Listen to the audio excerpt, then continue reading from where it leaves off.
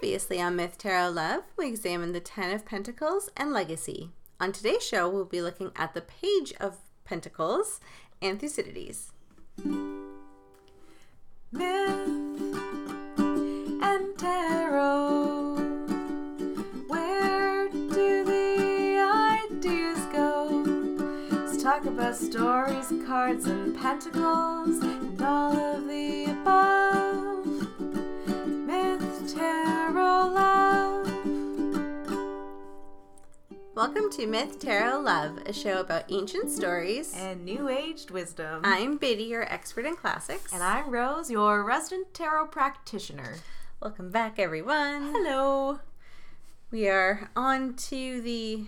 Page of Pentacles. Yes, So we get to talk about people again. As I was going to say, the suit cards, but no, these have been court suits. cards. Court cards. Court cards. That's yes. what I was looking for. We have 16 court cards. Yes. And due to a revelation we had when we were last talking about court cards, I like to relate them to the 16 Myers-Briggs personality types. And luckily we realized this early on, so that way you can talk about them all. So it's great. I think that's what makes doing this podcast so great, is that there definitely are inspiration moments where it's like, oh my goodness, this matches perfectly with this other thing that's really modern, and yay. And mixing all the genres mixing together. all of the wisdoms, mixing all of the wisdoms together in one big wisdom pot. Yes. Where you get to decide what you want to keep, and you can just leave the rest and say, like, that's enough wisdom for me. Yes. Yeah. That metaphor made all the sense. It did. Yep. So let's talk about this wisdom soup of the Page of Pentacles. Wisdom soup sounds kind of gross. Wisdom stew? Wisdom stew? Okay. Wisdom tea? I don't know. I got nothing. Wisdom tea. I want some wisdom tea now. Okay. Anyways, our listeners are probably like, what are these girls talking about? We'll get you some lion's mane.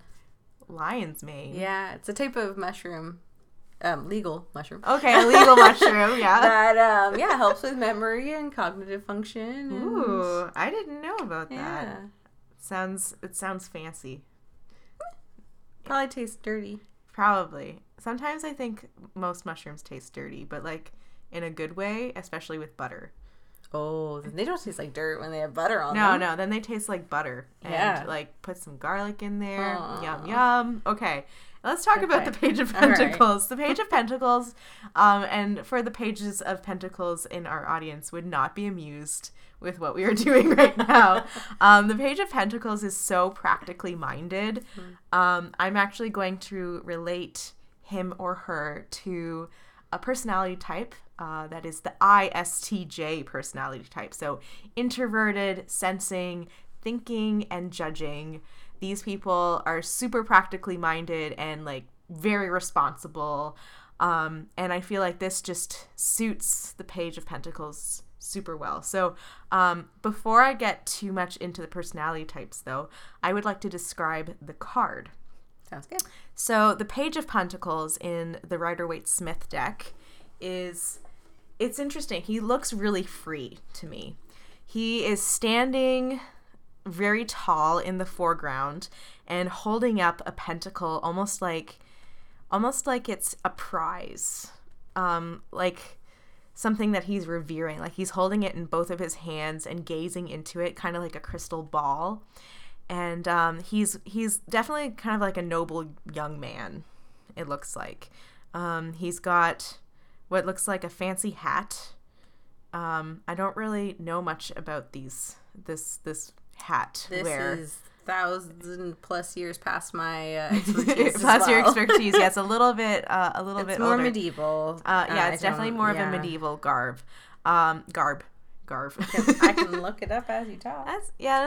His background, the sky is all yellow, which to me signifies joy and lots of new energy coming in.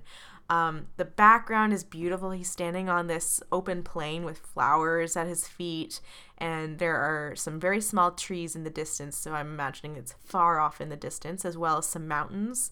And he's gazing into this pentacle, and it's just like, that's what really grasps my attention about this, is that he is very adamant about the wisdom that has been found in the Pentacles.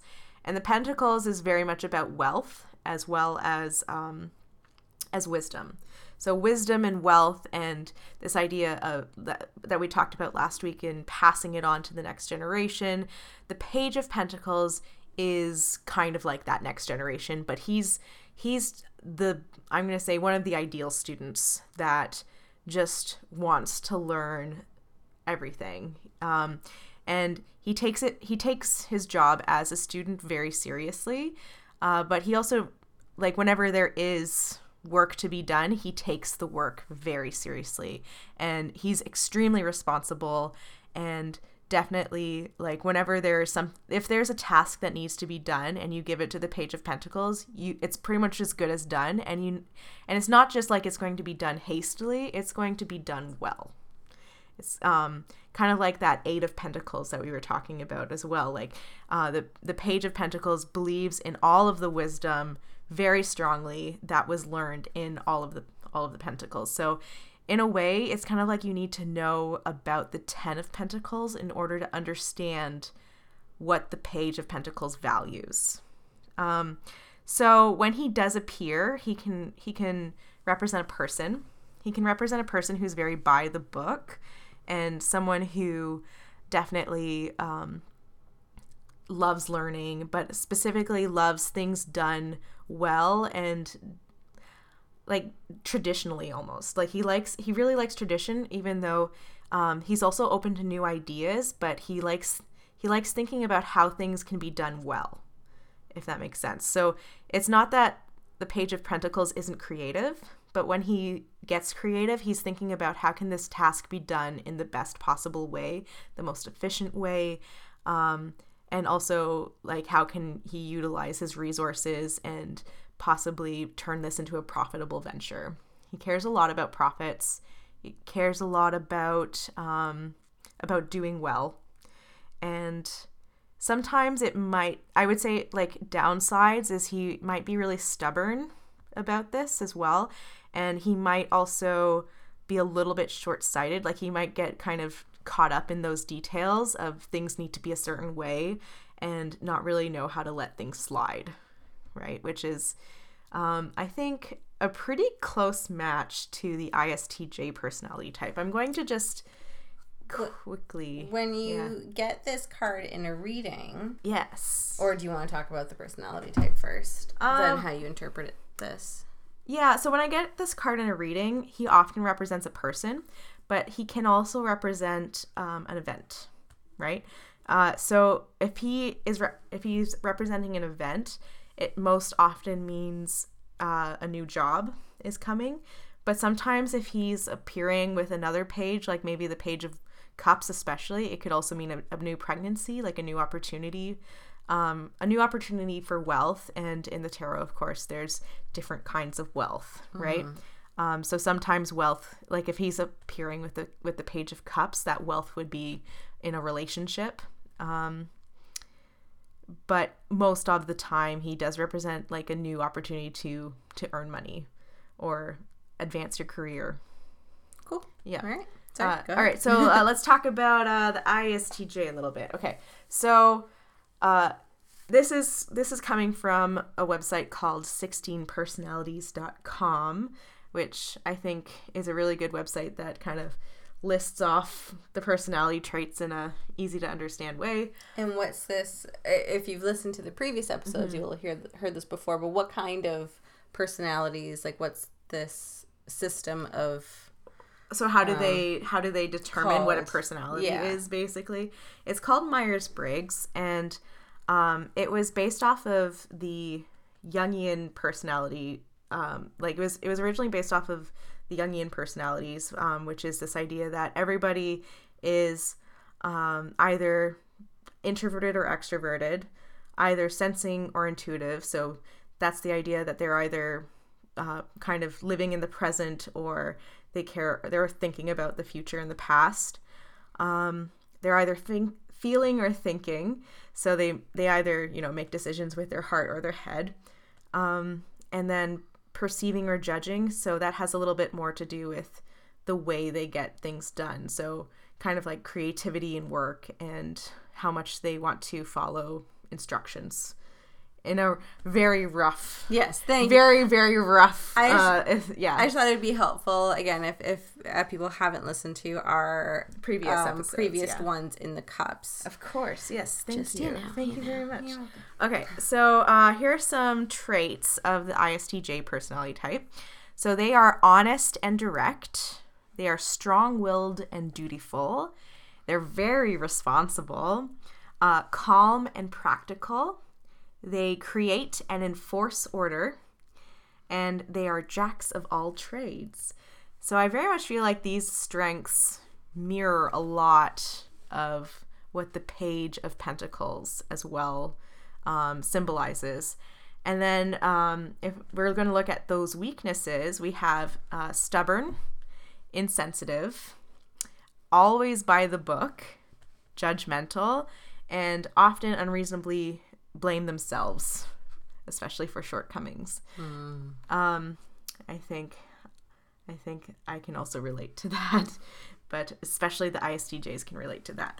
Okay, so I very much feel like this is a lot matching with the Page of Pentacles as well would be dealing with. So I find it interesting that in the Rider-Waite-Smith deck, there's no books present, because I've seen in a lot of other decks, like the Celtic Dragon Tarot, the Page of Pentacles is often portrayed with a book. Interesting. And sometimes like actively reading the book as well. Like the Page of Pentacles is very much a scholar and very interested in learning things as they've been done, and so that he can kind of model what he's planning on doing off of a tried and true plan, right?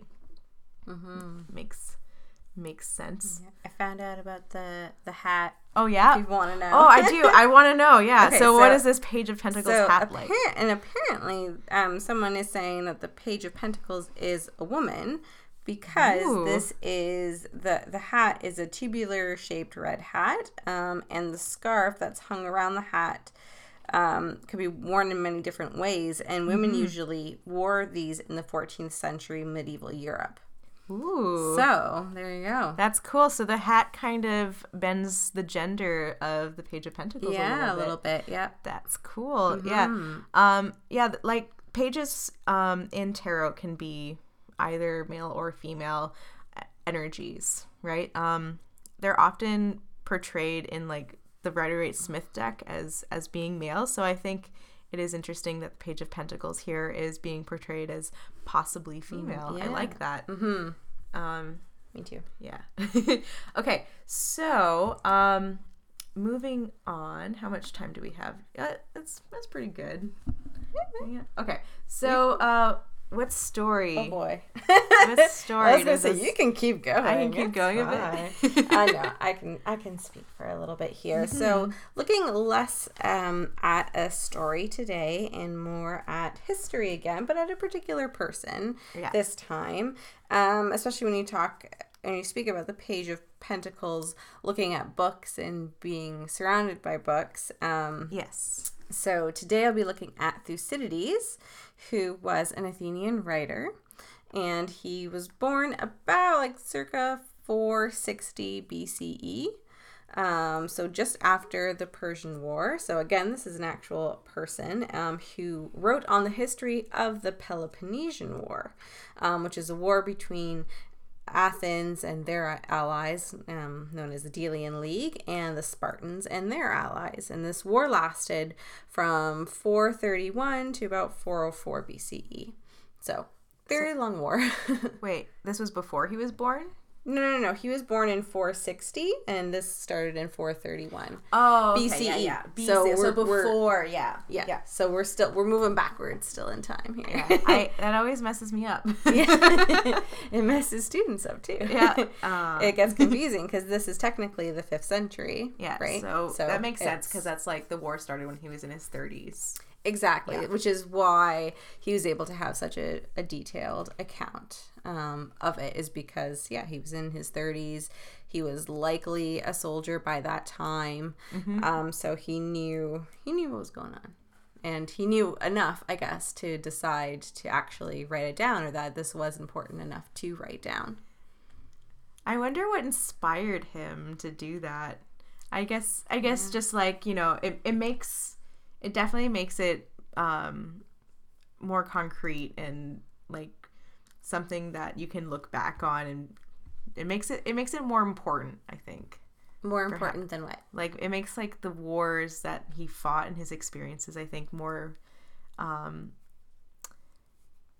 ageless. Okay. So he thought, like, this is an epic war, so I better write it down. Exactly. Yeah. I'm not finding the right words to describe it. That's all right. Because considering he, so someone who wrote just before him, Herodotus, who called himself the father of history. Ooh, fancy title. Yes, very fancy title. Self-titled. I am the father of history. Yeah. Yes. No big deal. I invented this. Yes, this is my thing. So Thucydides comes after. I don't know. It's funny. Most people, when you read both, you like one or the other. You like one style versus the other, and they are very different writing styles. Thucydides is definitely looking at more evidence-based, fact-based accounts. Okay. And writes that way. That's very Page of Pentacles of him, to be focused on facts rather than feelings and the emotions of the place. Yeah. Like, whereas the Page of Pentacles cares a lot more about the nitty-gritty details and like what actually happened, and let's let the facts speak for themselves. Exactly. Whereas Herodotus is definitely more, here's one version of the story, and then here's another, and another, and another, and then you can choose which one you like. Oh. Even if they're completely far-fetched. He'll give you some options. Here are all of the accounts. Yeah. Notice how they sometimes contradict each other. Oh, yeah. Yes. Which one do you like? Yeah. I'm not even going to give some examples, because some of them are pretty crazy. I'm sure they'll come up at some point. But yeah. Yes. So let me, where do I want to start here? I do have notes, I promise. I see them. They're everywhere. There are a lot of them here. Okay. Yeah. Okay, so Thucydides, again, he liked to write about events that took place from either like first or second-hand accounts. He wanted to write about why people went to war and what led them there. So this is, again, he's more interested in the politics and the background information rather than writing this like epic, like, as opposed to Homer's Iliad, and this is more, okay, what is actually happening here? It's not so much about the story of the war, but what caused it. Yeah, and that's not, and saying that doesn't mean that he wasn't biased in any way, or he didn't turn it, because again, he is an Athenian writing about a war between Athens and Sparta, so there is going to be bias. Perhaps a touch of propaganda. Perhaps, but I think there's less propaganda, like, really out in your face, and more, well, maybe there is. So maybe, like, the propaganda is not necessarily on purpose. Yeah, what's popping to my mind is not a lot of propaganda maybe against Sparta, but more trying to pump up the Athenians a little bit, potentially, making them not look as bad. That being said, he does give some accounts of some pretty horrific crappy things that they did. So, yeah. And he's not one to mention the gods either in his histories, whereas Herodotus definitely does. He's more people-centered. People do things, not the gods. How practical. Yes. Yeah. And again, he doesn't explicitly say that there are no gods or anything like that. Yeah, he's just saying kind of puts them to the side a little bit. These are the people that did this. Yeah. Exactly. That makes sense. So let's go back here. So, like we said, he was probably coming into maturity during the years when he composed the history. And he used careful observation, rational deduction, and a tragic view of the world can all be discerned in his history here that we see. Almost, unfortunately, nothing is known about his life. He served as a general in 424 BC. He must have been at least 30 in this year, again, just in terms of when he was able to fight. And the history, so that's why we think that he was born in about 460. He came from an aristocratic family with some pretty big ties to important people, which is probably why he had an enormous admiration for Pericles, which is somebody we'll be talking about next week. Right. Actually, I might even mention his funeral oration that Pericles spoke, which he wrote about. So that makes sense, because like Pericles is who we're going to talk about for the Knight of Pentacles, and like a page is always very close to their knight, in morals and values. Yeah. Yes. So he was able to actually do more research because he was exiled. Good old exile. A good old exile. Because he was unable to keep the Spartans from taking Amphipolis. So they said, get out of here, Thucydides, you suck. No. So from then on, you misrepresented us in your work. Well, it hadn't been written yet. But yes, yeah.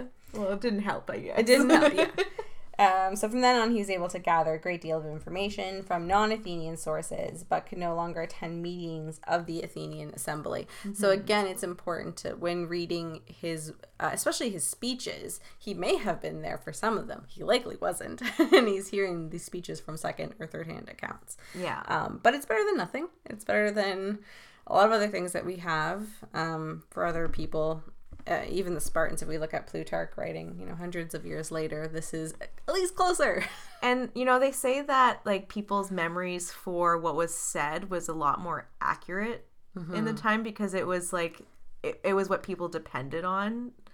Like, word of mouth was such a, what I would say it was a really the most important thing to learn. So yeah, especially they weren't an illiterate society by any means, but the majority of people were still illiterate. Yeah. So, well, like, you hear stories of people who would watch plays and then be able to completely reenact them after watching it only once. So yeah. I imagine that if he was getting his information by word of mouth, like it was probably better than what we remember now. Like, I can remember what people say like 10 minutes ago. Oh yeah, no.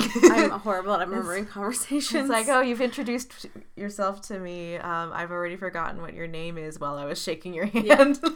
Exactly. Well, especially like if you considered like a bard that would be reading, like reciting, say, the Iliad or the Odyssey. That's 24 books. They have this memorized. That's amazing. It's nuts. Yeah, but I guess it was more common then too, right? Like, yeah. Yeah. Oh, well. Okay, let's see what else I want to talk about here. So Thucydides, again, he discussed his methodology at the outset of his history. So he's stressing the lengths to which he went in his quest to determine the truth and expressing impatience with those less committed to the search for knowledge. Ooh. So that's where I'm like, oh, okay, yeah, he's the Page of Pentacles. Yeah, he's committed to determining the truth, but truth through facts and not truth through his idea of what he wants to be true. Hopefully. That's a huge difference between the Page of Pentacles and the Page of Cups, for example. Whereas the Page of Cups was more like, I want this to be true. Let's just make it so. Yes. Yeah. Yeah. So yes, that's why many people regard him as the finest Greco-Roman historian. But again, there's going to be biases one way or the other. Some people prefer Herodotus and his tangents that he takes, and I find it difficult to follow his train of thought sometimes, because it'd be like, I'm telling you this story, which reminds me of this story, which reminds me of this story, and this story, and this story, which I feel like is what we do.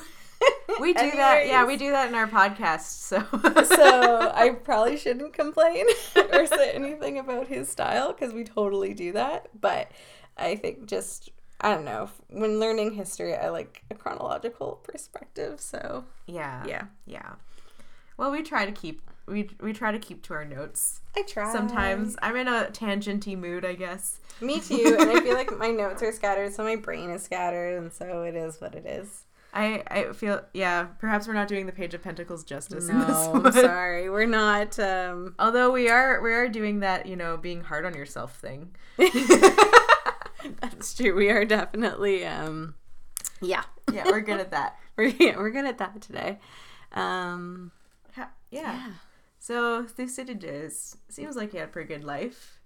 Pretty good. I mean, except for the exile thing. Except for the exile thing. Except for the plague. So he got the plague during the Peloponnesian War. Oh, because plague. Because plague. Because plague. Because people stuck in a city, and that happens. Yeah. People get sick, and things spread. So that's actually something interesting that we get in his account or his book as well.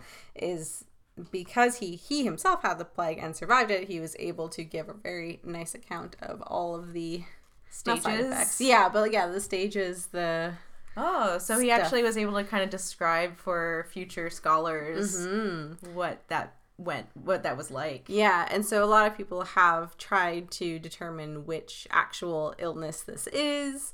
There are lots of theories. Nothing has been, I think, definitively set that yes, this is why, or this is what it is. Because again, it could probably be an early mutation of something. So. Yeah, and it's really possible that humans have developed an immunity naturally to it. That's as well. True. Yeah. So if the Page of Pentacles appears during your reading, and it just shows up, you can remember a bit of this idea of this really responsible and committed to the facts type of person. But he can. So that's the kind of person the Page of Pentacles is, but he can also represent, like we said already, a new job, but he can also have some advice for people. Okay. So his advice would be to gather your resources, in particular, if you have any knowledge or wisdom, like books or people or like all kinds of resources, whatever resources you have, so that you can put your best effort into whatever your endeavor is. So is he almost not a general, but I guess good at gathering information, and more like a scholar in a way? He's like a scholar. He's also pretty good at leading if he has to, because he is so good at gathering all the information that people tend to gravitate towards him as a source of information as well. So if this energy is strong within you, you definitely will develop a passion for learning, and absorbing new ideas. And also those ideas aren't really necessarily limited to career and finances, although they often have to do with, excelling your career and finances. It can just, but the ideas can be really about anything. Yeah. Whatever you're passionate about learning for, right? Yes. So, how are we doing on the time? We're good. We're good. Yeah, we're doing good. We're good. All right. So, if you enjoyed this podcast, we will see you next week. Yes. For the Knight of Pentacles. And we actually mentioned a bit of who we're going to talk about. Exactly. We'll be looking at Pericles. And if you enjoyed this podcast or any others, we would love it if you would share it with your friends, with family, anyone that you think would enjoy listening. History and New Age wisdom, right? Yeah. And random tangents. Some mythology in there, and our random tangents, and jokes every now and then that perhaps are only funny to us. Very likely only funny to us. We love you guys. Thank you for listening. Thank you so much for listening.